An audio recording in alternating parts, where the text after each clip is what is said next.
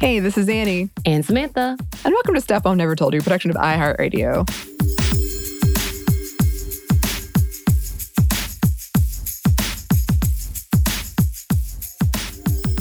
Samantha, were you big into slumber parties growing up? Yeah, actually, I was. I really liked a good slumber party. Being with my friends, doing silly things, playing weird games, eating snacks. Of course, it was kind of like a popularity contest about whether or not you were going to be invited to whomever's party it was. It was a big deal. So yeah, I was, I don't know the last slumber party I went to. For a while, it was just like a group of 3 of us would just hang over constantly throughout the summer. Yeah. But the actual slumber parties are always for the big deals. And that would be for birthdays or some kind of celebration, cheerleading camp or whatever. I didn't actually do cheerleading and when I was doing slumber parties at the same time, but that's what I would assume. What about you? Yeah, I was. I have a lot of memories, both fond and they were kind of tense sometimes because like you said, they were sort of a popularity contest. Oh, it's a little bit of drama. Yeah, there was always kind of drama and like cliques that might form at the slumber party and then just feeling kind of vulnerable and perhaps your pajamas that weren't super cute. But I did go to a lot. I preferred to have them at my house because I slept better at my house because it felt like a more controlled, known situation. So my place sort of became the slumber party place. But there were plenty of friends that had like nicer stuff and homes than I did. And it was always exciting to get invited to their slumber party. There's one friend of mine, she had like horses and a pool and like 3 stories. And I actually have a really fond memory of putting up tents in her house. Oh, and they had like they grew oranges and apples. So we would have fresh squeezed juice and drinking some of that juice and watching The Empire Strikes Back. And it was so good. Yeah, I think we had one person who had a pool and we loved going to her house, but it kind of got awkward because she was an only child and it was obvious she was an only child because she also liked to control everything. We even had, though, she was a hero one year when one of our good friends started choking on a cheese pizza that went down the road on pipe, and she did the Heimlich and saved her life. Wow. We'll never forget that. Good job, Ashley. Wow. Good job, Ashley. That cheese pizza. That's actually a perfect segue to what we're talking about today. It really is. Here we go. It really is. So before we get into it, I don't think we're going to go into details or anything too graphic, but we are discussing a slasher horror movie.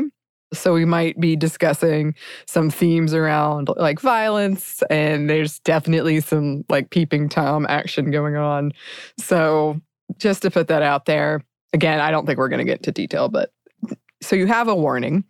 As we are recording this and as it comes out, Halloween is upon us. So today we wanted to talk about the movie that is often called the first horror movie directed by a woman. There are definitely, as we've talked about in Female First, a lot of caveats around this. Right. But that is like the search result you'll most often get. And that movie is 1982's The Slumber Party Massacre. It was a comedy horror slasher directed by Amy Holden Jones and written by feminist activist Rita Mae Brown. And the plot is fairly simple. A high school senior's slumber party is interrupted by a murderer, and also there's a lot of pizza and desperation for pizza that is very relatable. I have to say, I don't know if there's they are searching for that pizza, but that pizza, it ends up being such a comedic moment that it became iconic. Because I was waiting for it the entire movie, because if you go and look at the trailer, which is how we found this movie, Annie and I were like, we need to talk about a woman director. What was the first horror movie that was directed by a woman or written by a woman? So we went down that route, and this trailer popped up, and all you really saw is the pizza guy and the narrator saying, and then the pizza guy arrives, as well as all of these reviews, which we probably really should have posted, but whatever, that talks about the fact that the pizza is like a pivotal point in the movie. And we're like, what is this movie? Yeah. Well, I think that's actually really interesting. That's an interesting point, because I wonder if we hadn't read the reviews, because we were so primed. A lot of the reviews were like desperate search for pizza or their determination to eat pizza, even in the face of death. And we were like, we've got to see this. Yeah. So I wonder if we hadn't read that, if I would have been more shocked when they did decide to eat the pizza off the corpse of the pizza man. But instead, I was just like, oh, this is like not as intense of a pizza love as I thought it was going to be. Right, really. Other than the character saying, eating makes me feel better. Takes a bite. See, I already feel better. Like that.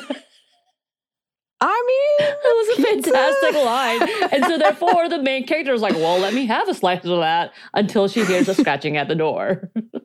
Yes, and to be clear, many people have been murdered, and the body of the pizza man is, in fact, serving as their table at this point.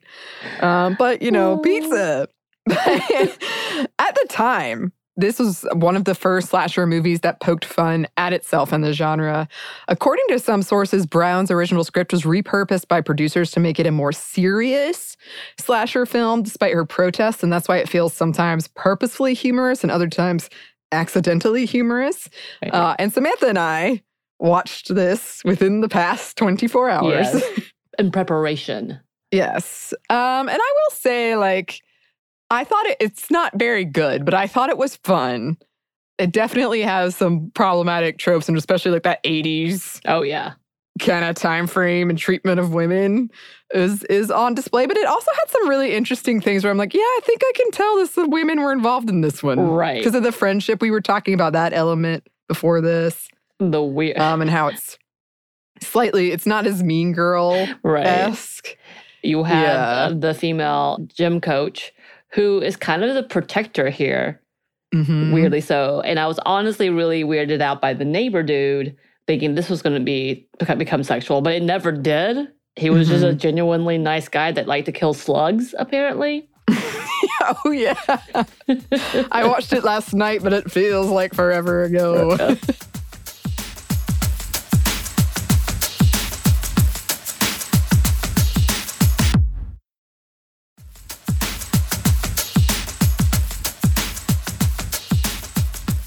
Just to give a quick recap of this movie, I know we told you the thing, but essentially you come in to meet Trish, who is the main character, senior, throwing away her childish things at the very beginning. And yes, a flash of her boobs because it's the 80s and apparently immediately boobies. Right away. I was like, oh, okay, hey. And then she walks to school. They have a moment at the gym, meet the new girl, Val. They kind of have sort of a Mean Girl moment when they found out she's such a great basketball player. At the same time, you have these two obviously clownish boys who are talking about all the girls and who they're going to hit it. That's too much of a newer term, but essentially it was the same thing, including hitting on the female telephone repair person who immediately dies. And no one hears this, even though she's in the parking lot. There's people screaming about and pounding on the window. 10 feet away from him. And then he uses some type of power tool to kill her. But no one hears any of this because, why would they? And then we find out there's a slumber party. Val is kind of invited by some of the girls, but one girl doesn't want to invite her. She runs away sad, essentially. Come to the slumber party. All hell breaks loose. Each one of them slowly start dying. Boys first, though, right? Yeah, all the boys pretty largely. Yeah, so there was... Yeah, I guess outside of the repair person as well as the one kind of mean girl who really wasn't that mean, but definitely boy crazy. The boys died before the rest of the girls, it seems. So I picked up on that too. So the kind of mean girl who really wasn't a mean girl, she was definitely the, in heavy quotes, slut of the group that was getting killed / punished first, as most of these slasher movies are about punishment and morality tales. But other than that, the dudes go first. And speaking of dudes, so there's these two, as you say, dudes who are kind of creepers in that 80s way where they're painted as like, oh, this whatever, boys being boys, not so bad. But they were peeping Toms. And they were just outside of the window at the slumber party, with the most over-the-top laughing and oh, look what we get to see. They're changing. Essentially, I think he said they were being rewarded. And then also they're so loud, the window is wide open and no one can hear them. Like, this is the other part. The amount of selective hearing that happens in this movie, and I'm sure it's probably one of those kitschy things. I really would love to see what Rita Mae Brown had intended, because she was all about making it tongue-in-cheek. And just like when we were talking about her history and her writing, it's all very much like in-your-face sense of humor. I'm betting it would have been so much more different. She was trying to make these boys look really clownish to a caricature level of 80s aggressive, horny little boys, essentially. But including that is the fact that there's so much selective hearing, the fact that pounding on the door sounds like the TV because she closed the door. So many things. There's so many things. But yes, they're right outside the window, loudly talking, loudly laughing, and no one notices them. Drinking their beer, you know. While the girls are changing. There is a lot of nudity in this movie. That was one of the notes I made as I was watching it. Well, yeah, like, what's that called? I just researched this, but, you know, boobs. A lot of boobs. Not frontal full nudity. Yeah. I was just researching this for our upcoming episode, our past episode, depending on when you listen to this, on Scream Queens. It wasn't some weirdo thing. It was totally sanctioned work stuff. Yes. And so the killer is, I mean, there's not much that goes into his backstory other than he's like a quote, maniac who has escaped from prison and is killing people with a power drill, which is definitely a phallic symbol. I think the symbolism is on purpose. But so, yeah, this party, things go off the rails. People are dying. Pizza guy dies. Dudes die. Val's younger sister, Courtney, like, because they're next door neighbors. I was confused by that at first. Yeah. But Val, eventually Courtney came because she was like, I want to go to people see how pretty I am at this party. So Val came. And then Val, after many more deaths, ends up killing this guy who randomly says, I love you to her. And then Not to Val, to Trish. To Trish, yes. And then Val cuts off, I wrote cuts off his dick, but she cut off his power drill. Yeah. Yeah, with a machete and then killed him. And I was like, I feel the symbolism. Really. I do love y'all. So it's, of course, the typical trope of that the murderer is not dead quite yet. And, of course, everybody turns their back to see this dude. They cut off his hands. I will say my favorite part of that was the fact that you see the stump coming out of the pool. Not his actual hand, but the stump trying to get himself out. And then his hand is coming out. I'm like, that seems, okay, that makes sense. To the point that I thought he was speaking a different language when he started chasing Val. And then I realized he was just screaming, I'm going to kill you, I'm going to strangle you, which he tries with his one hand. And man, this dude is really powerful with that one hand after having another hand being chopped off. Yeah, as well as the fact that during this time, the coach had come to try to save them because she knew something was wrong. The amount of lingering between the two of them, him with his power tool, her with her poker, like there was so much to be said, especially when she starts hitting him with the light taps, but not with the pokey side. Yeah. I think you described it as like that scene from Austin Powers where the steamroller is slowly coming and the guy's just screaming. It's a lot of that.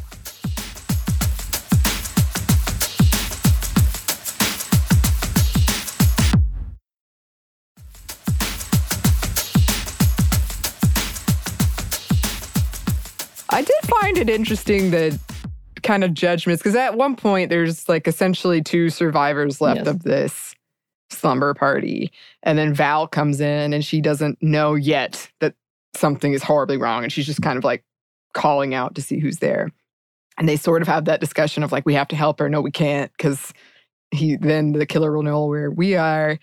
I also thought it was interesting, like Val is literally the girl next door. Well, she doesn't have much characterization, though. Other than being the sad, pretty girl.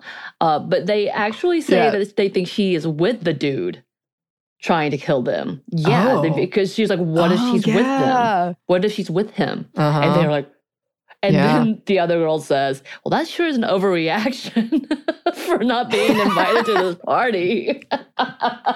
Yeah. So even better. Yes. Yeah. I did appreciate too, like, trust me, these things, like, there's a lot of nudity that does not need to be in there. There's a lot of sexualization of outfits, but they did all change into like PJs really quickly. And I was kind of so like, the boys can watch a little bit. And then they changed into their very sexy PJs. And then the boys came and hung out. Yep. I also did love that the girls, when it was the clownish boys getting to them, they attacked them. One got punched, one got flipped, and they're like, hey, don't sneak up on girls. Except he snuck up on girls and killed them. He did. Watching this, I just kept coming back to that trope of how slumber parties have been so sexualized in our culture, and I've always been kind of confused by that. I guess, like, just having a bunch of girls going through adolescence together is, I don't know. Absolutely, like the male gaze in general, seeing like a bunch of girls coming together means there's definitely some sexual tension here. Right. Or I want them to be so that I can have my fantasies of young girls together. Right. Right. That idea has always confused me. I'm like, do you really think slumber parties, that's what, okay. I think one slumber party, interesting. We taught each other how to alleviate the stomach pains by sitting in a fetal position, but where your butt's sticking up from the ground to make you fart. That's how sexy we were in our slumber parties. Okay. To relieve gas. Wow, gas I pains. mean, just saying, that's how sexy we were. That's important information to know. Yeah, I think generally we like watched movies and played games. We had this game we loved called Tummy Ha Ha. Did you ever play that? You just put your head on someone else's stomach, you make a circle like that, and then you just laugh. And you go like really loud, like ha, ha, ha, and then everybody just starts laughing. It's really fun. Can't say I've played that one. That's how sexy we were. I've done the Never Have I Ever. Or Baby If You Love Me, You'll Smile. Super weird game. That's a super weird game. Yeah, I don't know that one, but it sounds a little weird. We would sit in each other's laps and try to make each other laugh. Oh, okay. Well, the point being, I'm sure there are exceptions, but in general, slumber parties are not what have been painted in my experience in the media. But there is kind of this like long-standing cultural painting of them as like a very sexual thing. And they are the source of many horror movies because of that. I did want to read this quote from a New York Times review written by Janet Maslin. The Slumber Party Massacre is just the usual cavalcade of corpses, all of them dispatched by a maniac who wields a power drill. At the end of the movie, a woman who has miraculously survived the carnage breaks his drill in half. That's feminism for you, and symbolism too. Yes. So when this came out, it wasn't really well reviewed. It wasn't super well liked, but it did go on to earn a cult following, and it spawned 2 sequels. The remake debuted just this past Sunday on Sci-Fi on October 16th, and the tagline of this movie is, "You know the drill," which made me laugh. And just watching it, I was like, I can see how this movie influenced other horror movies that I've seen. And again, it's a very goofy B slasher movie. Very, like, I laughed a lot. I will say that. There was those moments of like, eh. But I think in general, I would have loved to seen the original intent had they not had the producers be like, no, we need to make this like Halloween. They're like, this is not like Halloween. This is not supposed to be like Halloween. Right. The dude's not even that scary. He just looks a little bit off. Like, that's the intent. Yeah. He's not wearing a mask or anything. He's just like a dude in jeans and a red shirt. Denim jacket. Absolutely no sense to it all. And the fact of the matter is, like, this was not what they wanted. It came out like this, and many argue, like, this is so bad, because there's such a weird in-between line that it shouldn't be. It should be one or the other, and they weren't able to fully do that, but still. I enjoyed it. I do think knowing that, watching it, made me pick up on some, because there were tensions between, so it's a pretty good group of friends, and there's not that too much mean girl stuff going on. They were trying to live one last memory. They're trying to invite this new girl, trying to have one last hurrah as seniors. But then there were other elements where I was like, I can tell some dude producers have intervened and been like, you need to put some nudity in some guys like watching. And there were just some clear differences in how it should be, which makes it kind of bumpy in terms of overall tone. But I did enjoy it. I think knowing what it was helped me enjoy it better, but I did enjoy it. Is this going on your list? Perhaps. I've been thinking about this lately because, as I said, we were doing an episode on Scream Queens, and I'm not generally someone who gravitates towards slashers. There are some that I really like, but in general, they're not my thing. And I was thinking today about what does it say that I like this movie because it's so unbelievable. Like the blood looks so fake and all the death scenes are kind of silly. Versus if I watch something like the newer Halloween and I'm just really, you shouldn't be like, oh, this is enjoyable, but I'm incredibly uncomfortable and it's not something that I would watch again, probably. And I'm like, is that good or bad? Is that a good thing or a bad thing? Should I be so unsettled by murder even if it's goofy? I don't know. This is something I'll have to sort out with myself. But I guess what my point being, like, if it's goofy, it's still the death of these poor, innocent, fictional ladies. And I feel kind of strange that I can enjoy it if it's silly, but I can't enjoy it if it's not, if it's gruesome and realistic, I guess. Anyway, I probably will watch it again. Not for work and just for fun. But in the meantime, okay, that's what we have to say about this movie. If you have any movie suggestions for us or any topic suggestions at all, listeners, please email us. You can do that at stuffmediamomstuff@iheartmedia.com. You can find us on Twitter at momstuffpodcast or on Instagram at Stuff I Never Told You. Thanks as always to our super producer, Christina. Thank you. And thanks to you for listening. Stuff I Never Told You is a production of iHeartRadio. For more podcasts from iHeartRadio, visit the iHeartRadio app, Apple Podcasts, or wherever you listen to your favorite shows.